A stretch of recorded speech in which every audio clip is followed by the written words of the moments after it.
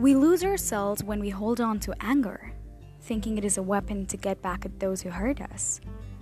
Instead, we adversely let others have a say over our emotions. Be angry, but do not keep it inside. Squeeze everything out until the only thing left is a person that was there before all the hurt.